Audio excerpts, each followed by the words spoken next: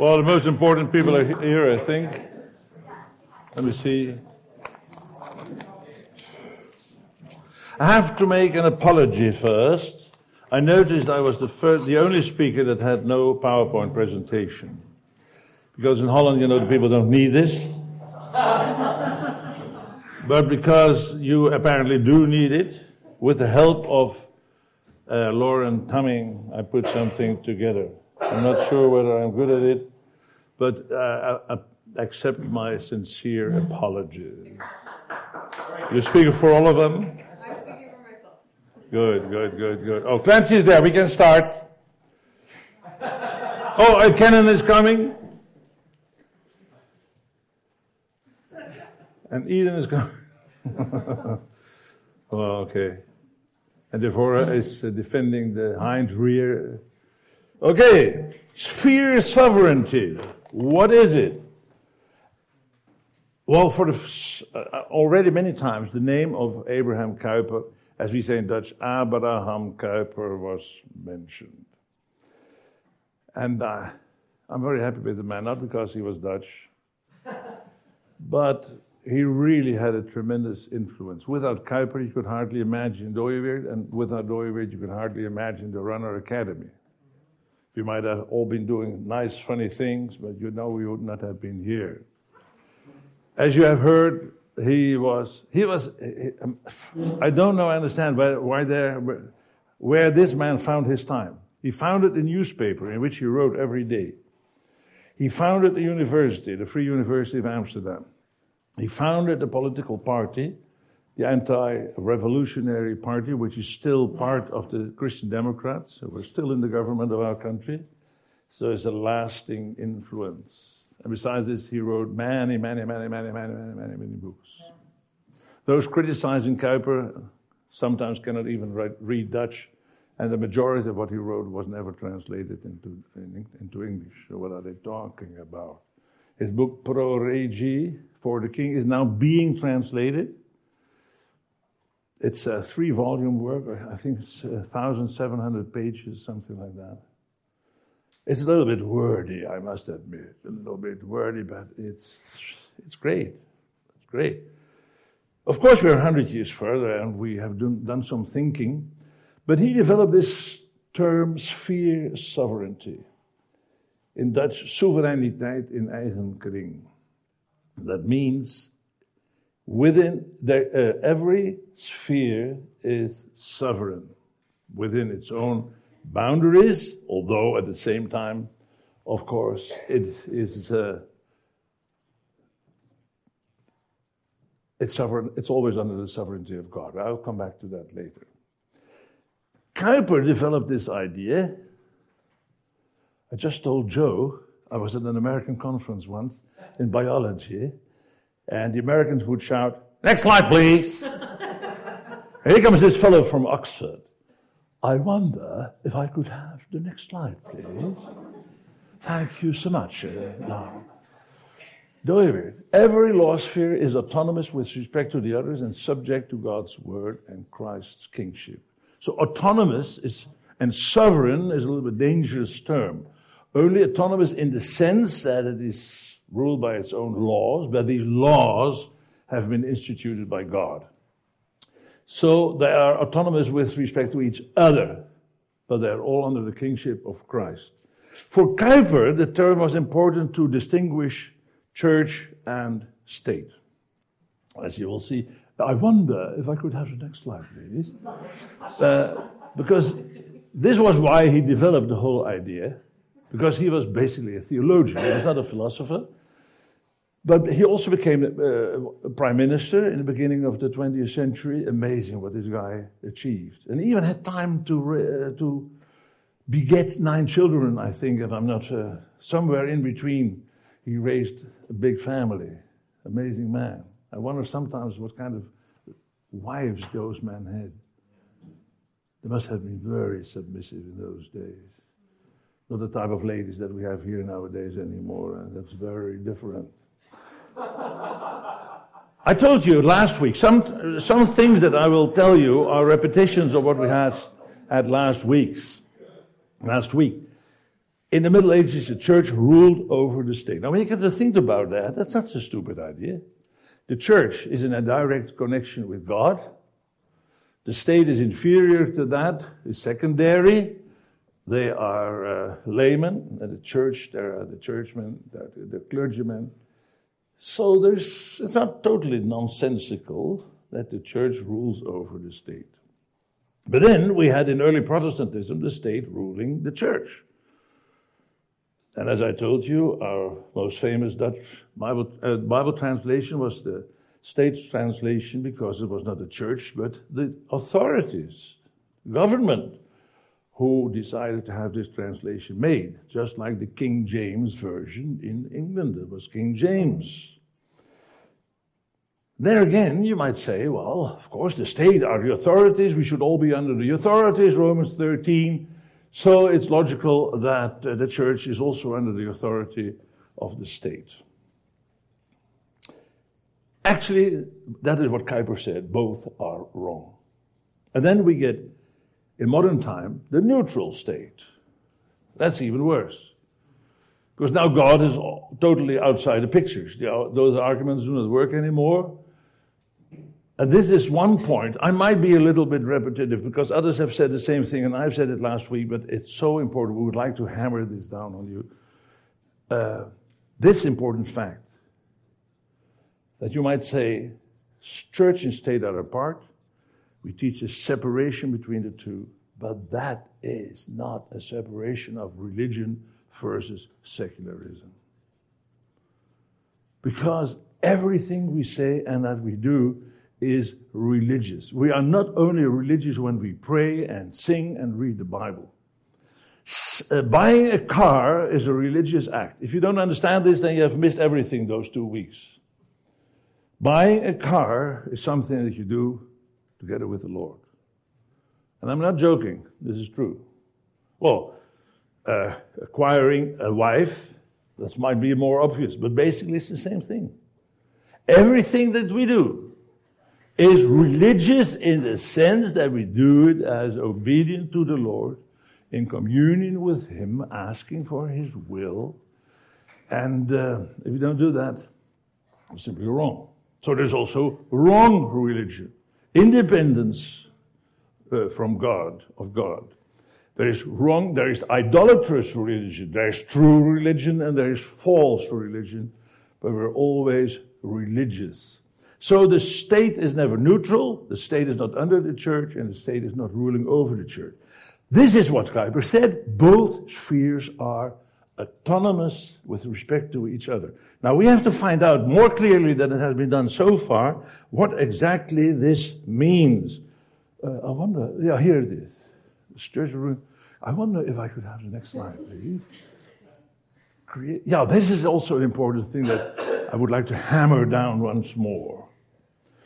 Because whether it is the church or the state, or the marriage, or the family, or the school, or your company, whatever, these are structures. But in all those structures, it's either God word or Satan word. I will do this instead of repeating this Oxford sentence. Is that okay? Like in the Psalms, before they call, I will answer them. That's great. So, last week I distinguished 8 of them, but that is arbitrary number because it's not easy. Nevertheless, it's not easy to think of a few others. 4 of them, the 4 of them have been instituted by God. I don't think that I should have to underscore this. The church, we'll have to come back to that. What is actually the church? There are 7 meanings of the word, but for the time being, this is enough. The state, marriage, and the family. And I repeat, each one of them can be dedicated to the Lord and can also be dedicated to the flesh. Also the church? Yes. The church has all too often been abused to serve the flesh. And the other 4 are structures that develop in historical development, the products of historical development. And these are schools, companies, associations, including clubs, unions, whatever, political parties. I'm sure some of you will find a ninth one because I don't care about the number. This will give you the ideas, and certainly schools and companions are very good examples of what I want to say. They're never neutral. When we do business, it's all for the honor of the Lord, or it is for our own benefit. It's only to make money, to get profit, or it is for the honor of the Lord. And that holds for all our associations, holds for all the schools. So now you see how important it is. Sphere sovereignty means the school is autonomous, with a certain limitation to which I will come back. The school is autonomous. That is, it has its own God-given structure, as it came to development in history. It has its own structural laws given by God. It is responsible to God or to the idols, whatever idols you may serve.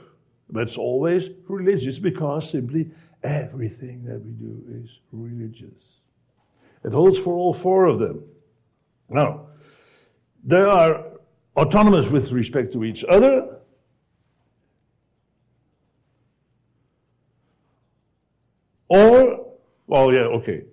This is okay. All 8 structures, or 9 or 10, whatever you may find more, are destined to be holy.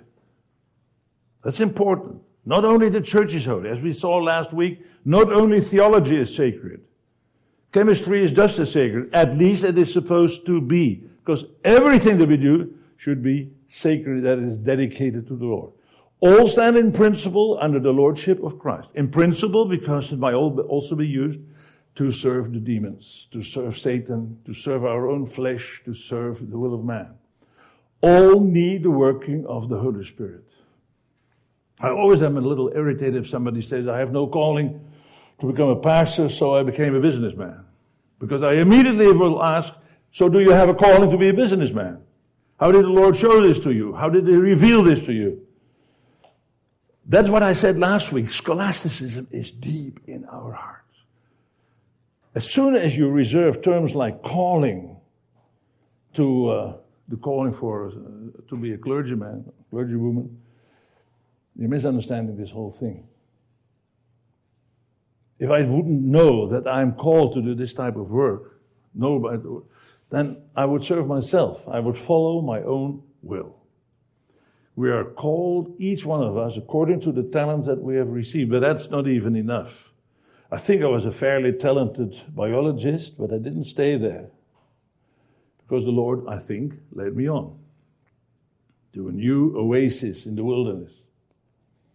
This is a wonderful chapter in Numbers 11, where every time that the cloud ascends, people have to realize, have to pack very quickly and follow the cloud wherever it goes. The whole church history is full of people who say, this is the oasis that the Lord has given to us. Calvin, that's our man, 500 years ago, and we're not going to change from that. Because the Lord has pointed, that's what He did 500 years ago. Or whatever is the big man in your denomination. You have to move on. I belong to a denomination that was developed in the 19th century. And we thought, this is it, we are living in the last days, but, God is giving us this. And then in 1906 in the Netherlands, the Pentecostal revival broke out a few years earlier in Los Angeles. And we were irritated. We thought we were the right oasis to which God has led us in these last days. And now God is doing new revival, apart from us. This is a big problem. We're under the working of the Holy Spirit. The cloud then is the Holy Spirit now. So in those structures, there's always development, but within a certain boundaries, recognizing the principles of those structures as God has given them. We are under the Lordship of Christ, and by His Holy Spirit, He's leading us on. He's leading us on, step by step, in our personal lives and also in those various structures as I've shown you. What is on the next slide, Lauren? Oh, this is nice. This is all her work, her doing. The state. Yesterday we heard, actually we have heard it several times, that the state is a thing that always has a tendency to encompass all the others. And that seems so natural, you know. We have our families, we have our churches, and we have our companies, our schools, and above all that is the state. There's some logic in it, and still it's totally wrong. And I can't imagine any man who has shown this more clearly than Abraham Kuyper, and those who followed him, Dooyeweerd, Vollenhoven, and the others. Because this idea is wrong. The task of the state is only this. My miracles do not always take place that... You just have to tell them. I have to call them? You just have to tell them. It's not written. What's next? You see, I'm not used to this crazy thing. In Holland, we don't need this. Okay. Well, this is a key word that you should not forget. And I think it has not been mentioned yet. The only task that the church has is to maintain public justice. Say after me, public justice. Public justice. Right. What does it mean? It means only the justice as far as it concerns public life. Now, let me give you a number of examples for those various societal structures that we mentioned. For marriage, for instance, the state should never decide, well, no state does actually, what woman we should marry or what husband we should marry. Although in Nazi Germany there was a little tendency to do that, you know, to have a better generation. That is free. We must make our own decision. And what happens in the bedroom, the state does not interfere either. Except when you rape your own wife, when you mistreat her, then the state comes in. Because then that is a matter of public justice. That is a matter of mistreating, almost killing, etc. So you might not say, oh, well, you don't have nothing to do with my marriage because I treat my wife as I like. That's none of your business. Marriage is autonomous. That's what Abraham Kuyper said. No, but Kuyper will also say, hey, public justice commands that there the state should interfere. You can call the police when that happens. The same with the family. We can still raise in most of our countries children as we think best. Thank God for that. How many children you're going to have, the state doesn't determine that for us, although there might come a time that they will say, we can only have 1.5 children. That will be quite complicated, of course, to have 1.5 child, but somewhere in the state will tell us how to do that. That's what they had in China, of course, for a long time. I've been to China, and I saw those families with one child. This child should have all the perfections that you would, in our usual families, find among all the 6 children there, you know. Some are perfect in this and perfect in others. Here, everything should be perfect in this one child. It's totally spoiled. It's ruined. I've seen it. It's terrible. What an idea. No, the state should not interfere with that. It leaves it to our own wisdom. I heard in Holland about someone had 24 children, and the pastor thought that perhaps he should consider the possibility that his family was now complete. But he said, the pastor, the Bible is very clear about we should fill the earth. Yes, said the pastor, but you don't have to do this all on your own. We'll help. So 24 is quite enough. No, the state doesn't interfere. But when I mistreat my children, not when I'm teaching doctrines that the state might not be interested in, but when I mistreat them, when I beat them up, then the state might come in. And rightly so, because then public justice is at stake. So the state has no right to interfere in any of the others, just like the family has no right to interfere in, but that is logical for most people, to interfere with the state or to intervene there. But it works always, in all directions. So let me give another example. Church. Whatever the state may say about the equality of men and women, it has no right to tell us whether we should allow women into office, yes or no. It leaves that to us. Actually, it's not involved in anything that happens in the churches, unless public justice is at stake.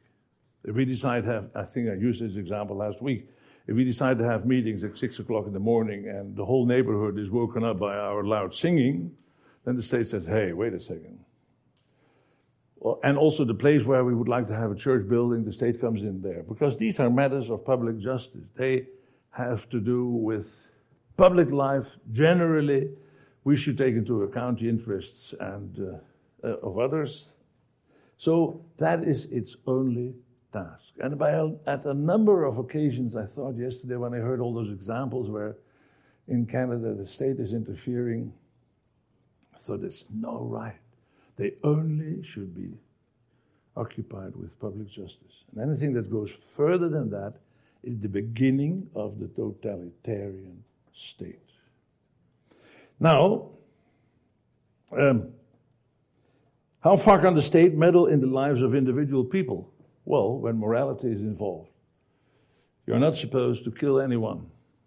So you have not a right to do anything. And I like the example yesterday that we had about freedom of speech. That was a beautiful example. We had it at one of our, I think it was the Queen's birthday, and there was all kinds of festivities in Amsterdam, and suddenly somebody cried something that made all the other people think that there was a terrorist attack going on. And this man was punished for that, for a good reason. Not because he had not the freedom of speech, because public justice was involved. He did something that was against public justice, that interfered with the rights and the protection of other people. Now, we come to a very important question. What about abortion? Lots of people in North America and also in Europe are not so much for abortion. They're far too smart to say that. They are pro-choice. You've heard that. They're not pro-life, they're pro-choice. They say this. Awnel is right. Well, they don't say that, but that's the way I interpret it now. Awnel is right. We only have to do with public justice. So we do not interfere with the rights of individual people. So if an individual, a lady, is pregnant and this doesn't fit her for some reason or another, it's her personal freedom. It's her choice to do this. Now, what is the ground that the state does interfere there? And this is something so obvious that it's very difficult to understand why people could think differently. I'm not sure. In certain countries, like in Holland, for instance, you can do abortion only up till 24 weeks, which is still quite critical. If a child is born at 24 weeks and the parents want to have that child, the medical people will do all they can to save the life of their child. And sometimes they succeed. That's fantastic. But if you have a baby of the same age in your womb and you would like to get rid of it, there's no problem. You can do that. But at other places, is it like this in Canada? You can have abortion up till the very last moment. This is absolutely crazy. We're living in a society where the child, as soon as it is born, gets protection of all kinds. And just before it was born, you can still kill it. Now, what is the rationale behind this? How can you defend such a thing? And yesterday we heard the argument, well, the baby has no say in these things. It's only a matter for the woman, because what can a baby say anyway? Well, that means you can still kill children of 3 years of age, because what would they have? What kind of opinion can they bring in? Nothing. Before a child begins to speak, well, what do we know about psychologists who tell us? What do we know about their psychological functioning? It takes such a long time before we really see human features coming out. Would that entitle us to kill such children? No. No. The only exception that we heard yesterday, and the exception was taken from the Netherlands laws, and I looked it up and it was correct as it was presented. When a child is born with great handicaps, mentally or physically, and is apparently suffering very, very much, and there is no way to how to handle this, how to improve the destiny of this child, then with all precautions and so on, it's only doctors that can do this, and they have to be very strict in following all the conditions, the child can be killed. That is a bad thing. It's also, the alternative also is very, very bad, of course. There are such moments in life that you have to choose between the two evils. I'm not defending that Dutch law because I abhor of it, but I also abhor of the life that such a child has to face. But okay, that is what it is. But to kill unborn children because they are still unborn lacks any type of logic. So here is not just a question of public justice. If we are not allowed to kill each other, we are not allowed to kill those who cannot even defend themselves, the unborn child. So there the state can come in and say this is public justice. According to the biblical principle, thou shalt not kill. What about gay marriages? That's even more complicated. What right does the state have to say, well, if you're two men or two women, you cannot marry? Well, in the first place, marriage has been monopolized by the state. And that's not a bad thing. We have had this since Napoleon in the Netherlands. So before that time, you were married in church only.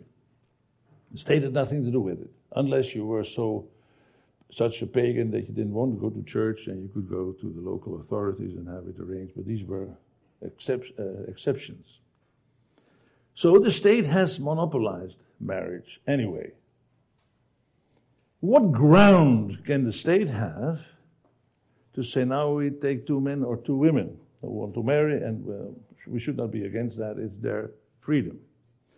Again, although it might be less obvious than in the previous example, again, something very important at stake. Because what is marriage after all? Marriage was given by God in the first place to regulate procreation. That is the message of Genesis 1.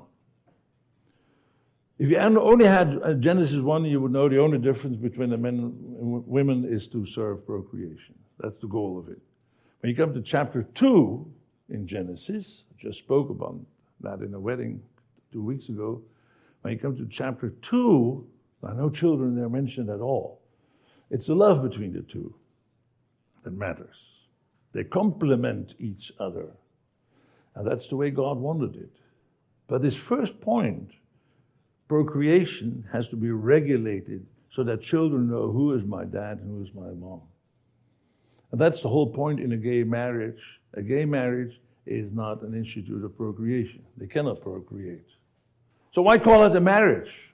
If the state thinks it has to do something about it and make a contract between any two people who would like to live together, and we have such contracts in the Netherlands, for instance, if the two want to inherit from each other, because if they have no contract, they cannot inherit. All their possessions go to their close relatives. But if they have such a contract, then they can inherit, they can have together properties, etc., etc. Okay, the state can arrange that, but never call that marriage. That's a silly thing. And I make a prediction here. I might not live to see it happen, but you might. The prediction is this. One day, perhaps Holland might be the first again, one day we have two women and one man, or two men and one woman, and they say there's discrimination that only two people can marry. We want to be married, all three of us. Now, if you're living in a secular state, what can the state say against that? Why not? Why not have 5 people? Isn't that great? As soon as you're going to loosen the biblical concept of a marriage, which even makes sense to unbelieving people as a procreation institute, let me put it that way, then you can have everything. So I'm really waiting for this to happen, not because I want it, because I'm expecting this is going to be the next thing. It's discrimination, if you only have 2 people that can marry. And that is the whole concept of marriage is loosened. So that's where public justice comes in. Public justice does not mean that we decide over who can live together. There's no country that I know of, perhaps a Muslim country, where Sharia has been introduced, interestingly. But generally, adultery is never forbidden by the state. Why is that? Because the Christian leaders of the state are for it? No, not at all. But they will say this is not a matter of public justice. This is not a matter of public justice. So it's outside their domain. They leave that to the people. It's to their own responsibility. But the state has a say when it comes to defining marriage. And therefore it should say, well, if you want to live together, we cannot stop that. That's not our task. That's not our duty. The pastors might preach against it, but that's not our task. But please don't call that marriage. That is the stupid thing. And I wonder again about the logic behind it and how sensible people can do such things. It's quite strange. Let's come to the state, to the church. It's very common to say the church teaches this or the church teaches that. That's a little bit strange. I'll show you why. At first, we must say that the word church, ekklesia in Greek, has at least 7 different meanings. And I'm not even talking about the meaning of a church building. Oh, that's a nice church over there. It's not even included in the 7. I mean church in the sense of a group of people, of Christian people. Now, the first meaning is that it is the church as it exists in the counsels of God from eternity. That is the transcendent meaning of church, the gathering of all the believers of all times. And one day that church will be complete. But secondly, practically, it's an imminent thing. The church is something that develops over time in history. Some of us believe that started in Eden. Others will believe that it started in Acts 2. That's not our discussion right now. But a church as a thing that develops in history, that is important. That's the imminent meaning of the term church. The third meaning is all believers living at the same moment on earth. 1 Corinthians 10 tells us that the Lord's Supper has this aspect, that many aspects, but this is one of them, as an expression of the unity of God's people on earth. Well, that means practically those who are alive. That church changes all the time. At the beginning of the sentence, it was a little bit different than from what it is now, because some people have come to faith and others have died. So that church is changing all the time. But the church of God on earth is the totality of all true believers who are alive right now on earth. We're still not arrived at the meaning the church teaches, because none of these churches so far teaches whatsoever. Fourth, Paul writes to the church in Corinth. That's the local meaning of the church. It is the church as the gathering of all true believers within one and the same locality, village, town, city. That still is not a church that teaches. Because in practice, this church is divided over I don't know how many. In Holland, in my lifetime, I've seen 20 different Reformed denominations. Not talking about the 200 different evangelical denominations, but still. They can work together because they are all divided up over their denominations. Let me say first, there's a fifth meaning, all believers meeting in one house. A few times we have such a reference in the New Testament, for instance in Colossians, to such house churches. So even within a town, within a city, you might have a group of meeting at the same place. So then church means not just all the believers in Grimsby, it means all those who meet at one and the same place. That's a church that you see visibly when you go to church on a Sunday morning. Now we're pretty close to the sixth meaning, all believers of one denomination. Because these are the people that meet together. Perhaps it's partly my brethren background, I don't know, but when people say the church teaches this or that, I always smile or I cry, whatever the circumstances, because they always mean our denomination teaches. There is no such thing as the church that teaches. Apart from the fact that I don't know of any occasion in the Bible where the church teaches, even in the time that there were not yet divisions. It's the teachers that teach. As one of the theological, but I'm not going into that, the theological difficulty with making up creeds, etc. What authority do we have to do this and to impose them upon all the people in a denomination? Well, that is a different problem. I just mentioned it to be complete. All the believers of one denomination, that which to me is the church, that is my local denomination or the local church belonging to a wider denomination. That which in practice for me is the church, there where I go to on a Sunday morning. And then seventh, that is already included now, my own local church. The church that is where I'm pastored, where they look after me. I'm traveling so much that one time the elders came to me and asked me solemnly whether I still considered myself to be a member of that church. And I said, yes. And I said, I even am prepared to admit that I'm under the authority of the elders. Although all those elders are younger than I am, but it doesn't make any difference. I am under their authority. So that's the practical meaning of belonging to a local church. But we have to remember nowadays that this local church consists of many denominations. Since 13 months now, we live in the town of Houten. We have at least 6 different Reformed churches there coming together and a few evangelical churches. And you will find out in 2K, Two Kingdom Theology, this whole idea, you read it with David Van Drunen all the time, the church does this and the church does that. They can only mean our own local denomination does this, does that. There is no such thing as the church teaching nowadays. We are far too happy that most churches would basically agree on the Nicene Creed or the Apostles' Creed. Great. For the rest, we agree to disagree about almost everything. Is that a problem? No, not so much. I mean, it's a pity. But it's, as Abraham Kuyper already said, it also is part of the coloredness of the church. We're very different. I come in very many denominations.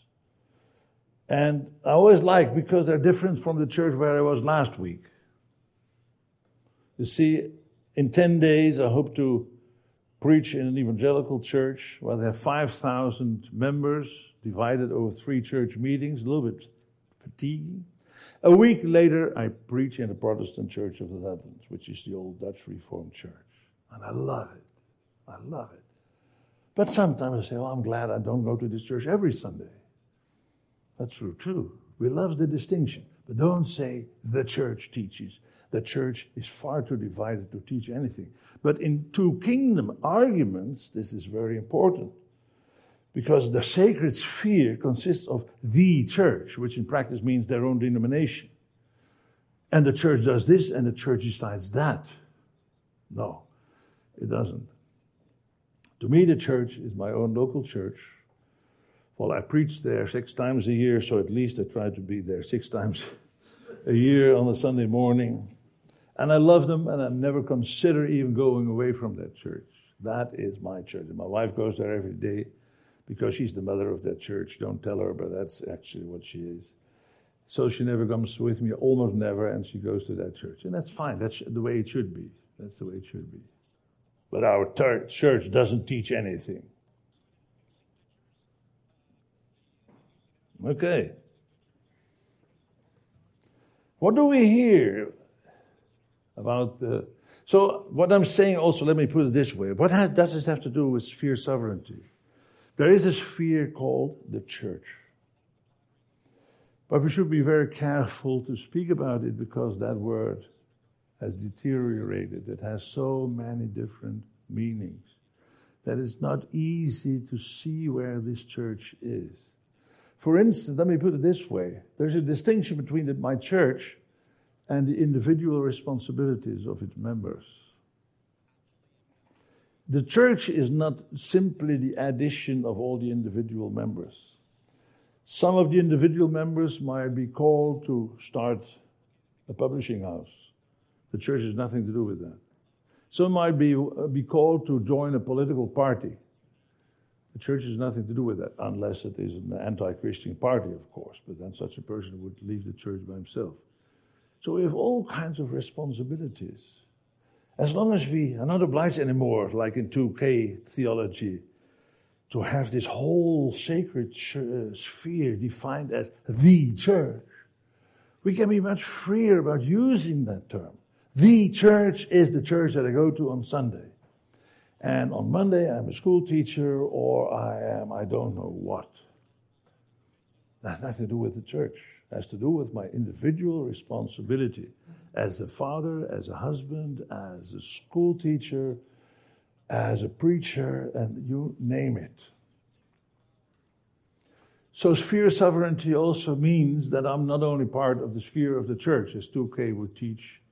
I'm a member of many different spheres. And in each one of them I have my own different responsibility. And if my elders would come to me and they would say, well, we don't like those philosophical books that you write, I said, well, I am not going to oblige you to like them. But what are you going to do about it? Well, we thought you should retract them. Well, they know I would never do that, so they won't come up and tell me that. What does this in principle mean?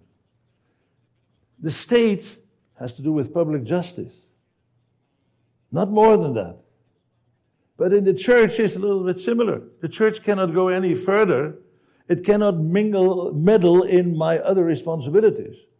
If they think I'm a bad father, they may show that from the scriptures. But for the rest, they cannot tell me what fatherhood is. And that is one of the difficulties of two-kingdom theology, because the church here now is the encompassing concept for all these things. No, I'm not responsible to my church for being a school teacher or a writer of books, even when it comes to theology, etc., etc., etc. I would like you to have, at the end of this seminar, a very clear concept of what the church is, and especially what it is for your personal life, and secondly, what the state is, especially when you live in a country like Holland or Canada or America or whatever. Be clear about that. So we talk about church and state. A few remarks. Oh, well, I still have a few things here, but most of them you see, this is why I hate PowerPoint presentations. I will tell you right away. You see, now I'm stuck to this scheme, to this diagram that Lauren made so nicely. I cannot move freely to some other subject that comes up in my heart. If I feel led by the Spirit, then I'm to be led by Tumming. It's my choice. Sorry, it was my mistake. So now I'm always mixed up. You know, I will never do this again, Joe. I tried it once with PowerPoint presentation. Okay. What do you think about... Now, actually, I'm a schoolmaster. I would like to hear your answers. What do you think about the sentence church and world? How do they relate? Instead of me answering questions, I'm going to ask them some questions, Susie. You agree with that? Even if you didn't, I would do it. So, what do you think of that? Church and world. Kenan. My dad always talked about the church as the powerhouse of the kingdom, so I think of kind of, it relates to the world in that Christians gather on Sunday and then from there pour out to the world. So you like the sentence? Church and the world? Yeah. Oh, you're just asking what I thought about it. Yeah. And I draw a conclusion that you seem to like it. Yeah. I'm so sorry, Kenan. We were so good friends up till today. They are confusing of two categories. You should have said, well, Dr. Willem, church is belonging to one of those structures. World belongs to the vertical dimension. So it's nonsense to put them together like this. The world reveals itself also within your church. I don't know your church, but it reveals itself everywhere, like the flesh. You could also say the church and the flesh. Well, the flesh reveals itself also in church. Every church division is a result of the flesh working.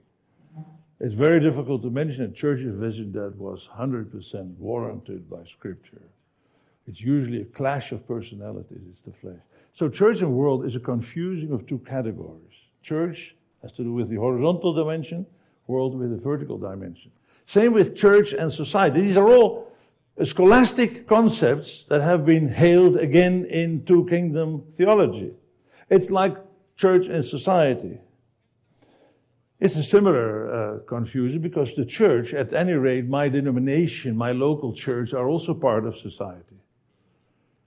It belongs to the many responsibilities that I have as a father, as a husband, as a church member, as a school teacher, as a preacher, etc., etc., etc.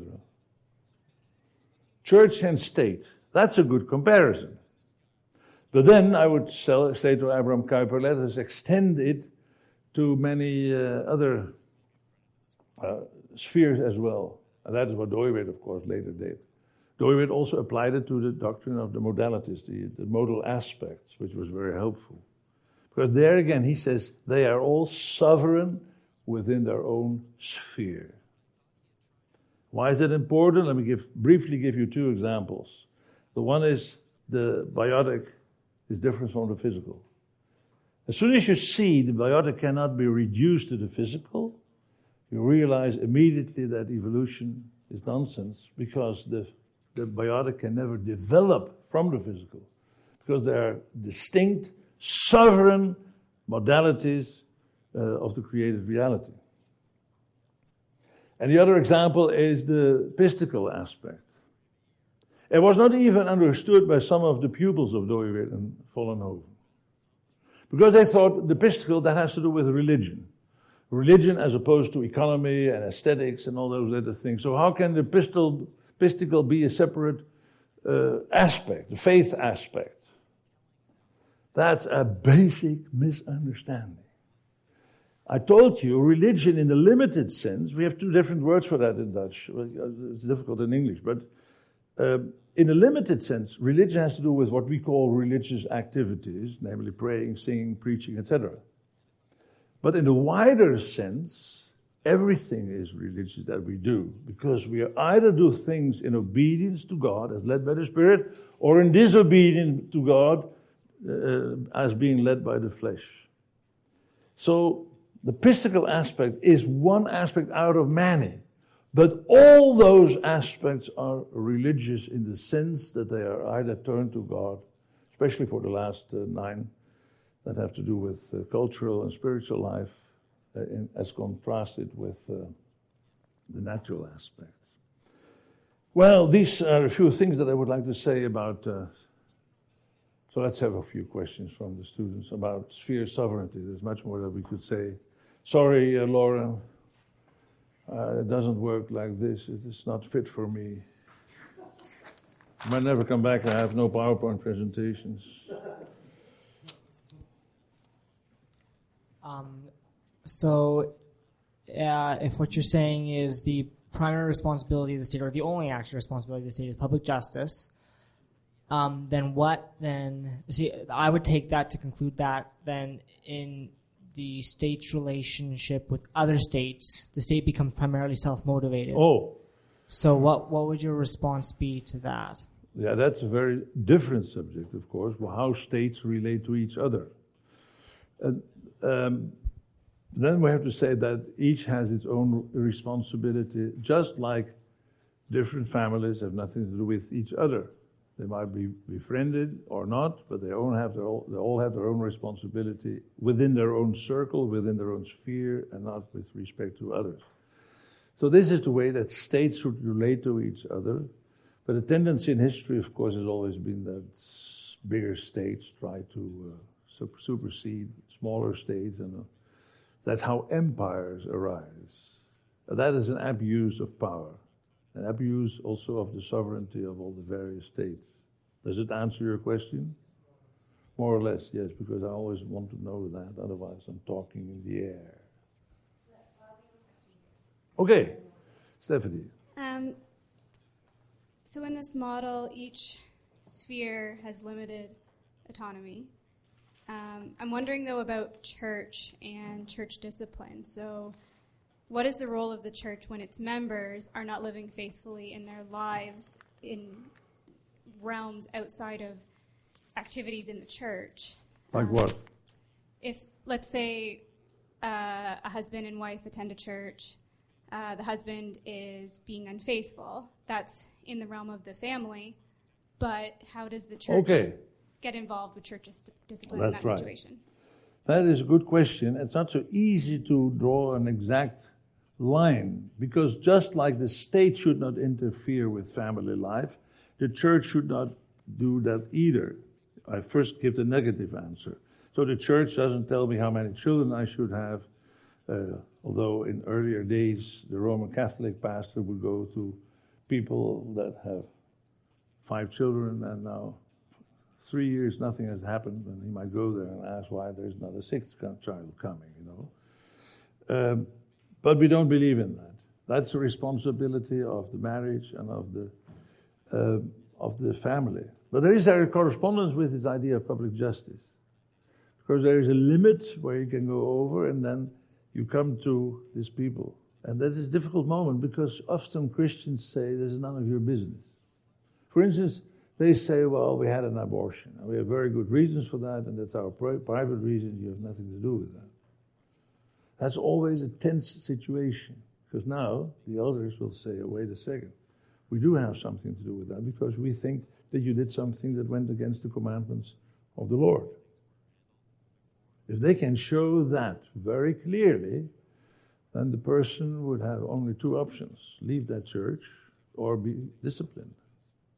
But there the elders are on shaky ground to find, just like the state, to find the boundary line between where should we intervene, where should we meddle and tell them what to do, and where should we leave it to the individual responsibility of the people.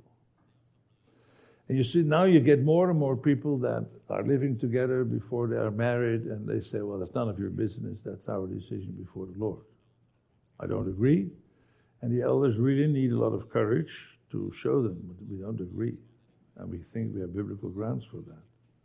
And the difficulty today is that we have so many denominations. So people that do not agree with what the elders tell them, they can easily go to the church around the corner where they are more liberal in these things, and they would allow that, etc. So that's really difficult. Here are 2 young Christians, or older Christians. They're both gay. But as far as we can assess, they really love the Lord. They would like to walk in His commandments, except for this thing, they're living together. This is a major problem now in certain churches, because certain people would say, this is not our business to meddle, to interfere with their personal responsibility. And others are saying, no, this is our responsibility. For instance, we have now this crisis in the churches that here would correspond with the Free Reformed churches. It's there a major issue. What belongs... So you might say, we don't agree with your doing, but it goes beyond our responsibility as church elders to do something about it. You see, this is a big difference. We might disagree. You might disagree with everybody in your church because you hold different views on I don't know what. But if you would say, I think that Jesus was a sinner like us, but God helped him so that he never sinned. Well, is this your personal responsibility, or are we going to talk with you about that? Because if we would not allow that, where is the borderline? Otherwise, we might end up with a lot of sects about all different views.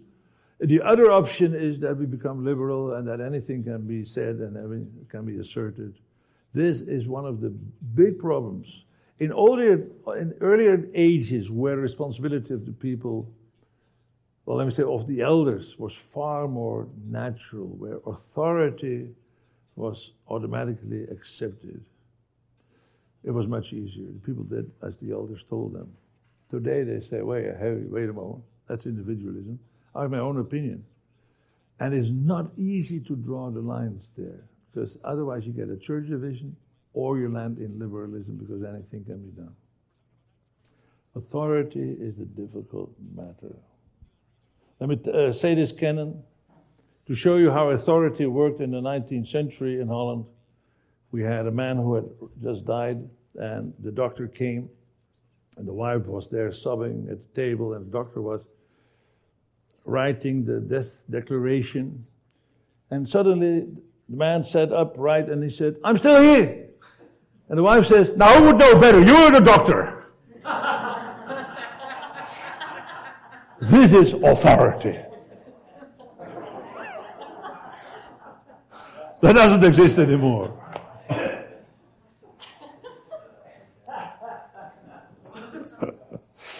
Okay. Is there anyone who doesn't understand the joke? Oh, sorry, Kenan. 3. Can I handle that, Susie? Can you comment on how what you just mentioned fits into church discipline? So, like, there's 2 keys to the kingdom, or 2. Say louder. I'm just a poor foreigner. You One have second, to speak yeah, loud and clearly so that I know it. There's 2 keys to the kingdom of heaven, church, Right. or preaching and church discipline. So how does the church administrate church discipline with that view? That is, well, that's basically the question I was just raising. That is very difficult, and the opinions might differ on that. Let me say very clearly. If somebody would say, let me say that as a thumb rule. If somebody would say anything against the Apostles' Creed, not because it's in the Apostles' Creed, but because we think this is a fair statement of Orthodox beliefs. If you would say, well, I believe Jesus was a very important person, a wisdom teacher as the world has never seen, but I don't think that he was God that came into the flesh. I would say to my elders, either you put him under discipline or I leave this church. I couldn't live with that. That's a clear case. But when they interfere with people's personal lives, when they begin to ask for the tax declarations, for instance, of all the individual members, just to find out whether they're all fair and honest, etc., that is a very hard question. And we have churches now dividing over these matters because some think we should go further than that, and others, no, we should not interfere with people's individual responsibilities. So I don't have a clear-cut answer. When it is a question of false doctrine, heretical doctrines, not just doctrines that I might differ upon, you know. I'm happy to live in a church where if pre and post-mill living together in peace, that would be fine. We would know the other would be wrong, but you know we can live with them. But if they would say, no, we only would like to accept pre-mill people, then I say, well, I'm pre-mill myself, but I don't want to be here. This is a sect, a pre-mill sect. So, but that is easier than when it comes to personal life. We have 1 Corinthians 5, where Paul says we should not even eat with robbers and adulterers, etc. But these are clear-cut cases that everybody hopefully will agree upon. But there are lots of things that have to do with personal responsibility that would be difficult to draw a borderline. You nicely gave a kind of like the kernel of the meaning of the state as maintaining public justice. Can you give a kernel for all the other 8 spheres? Like public justice, you know, say it in one word? Yeah. Well, Doivert would say the family is based on the biotic aspect because procreation is the foundation, but it's governed by the love aspect. The love between the parents and the children. Same for marriage. He would say the state is a judicial institution characterized by the juridical aspect, because justice it's not a morality institution, it's a judicial institution. It has to do with public justice. The church would be governed, of course, by the epistical aspect. And lots of associations would be governed by the various aspects. So the modality doctrine here comes in very neatly. It helps us for each one of them to say what is the foundation of it, like the biotic foundation in the case of the family and the marriage, and what is the qualifying principle that will be love. But in the state, love certainly is not what's called. We might have a love for our own country, and that is very natural, but it's not the qualifying aspect. The qualifying aspect is the judicial one. For companies and schools, that depends, of course. Schools, as especially a social meaning. Sometimes I think that Doivert missed their kind of modal aspect that still might be added, but usually we would say this is a social thing, because the children are our common responsibility. Because that is an interesting question, of course. Why have schools? Why do the parents not do that themselves? And even if they do homeschooling, then the materials that they have are handed to them by others, you know. So schools, we have schools because we think it's our common responsibility to train our youth as well as we can, because that will be to the benefit of all of us, to the whole society. So there the social aspect will be very important, like the economical aspect in the case of the company. Yes. And what is the qualifying aspect of a political party? Now this is the test. This is the test. What is the qualifying aspect of a political party? Say that? No, I want to hear one of those 15 aspects.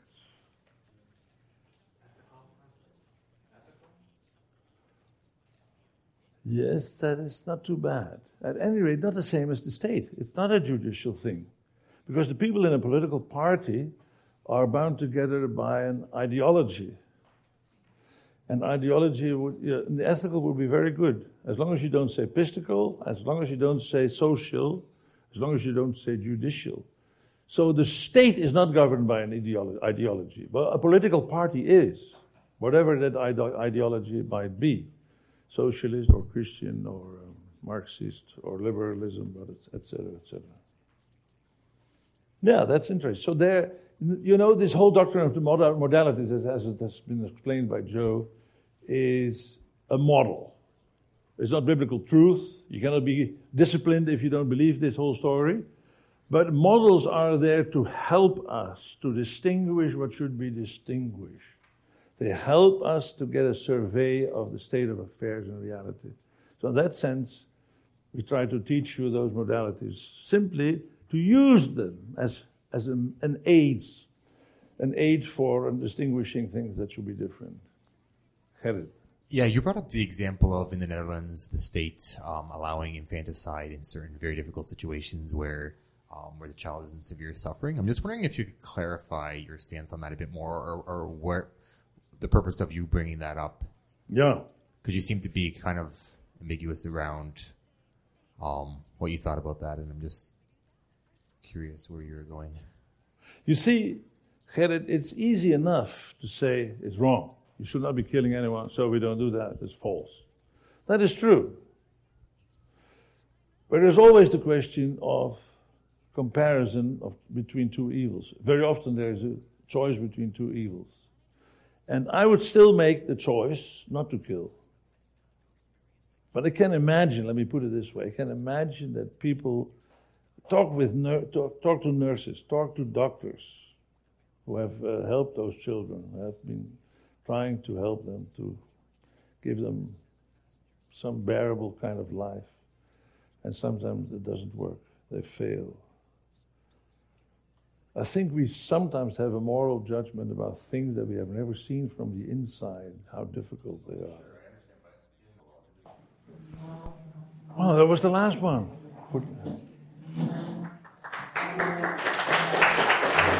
Thank you.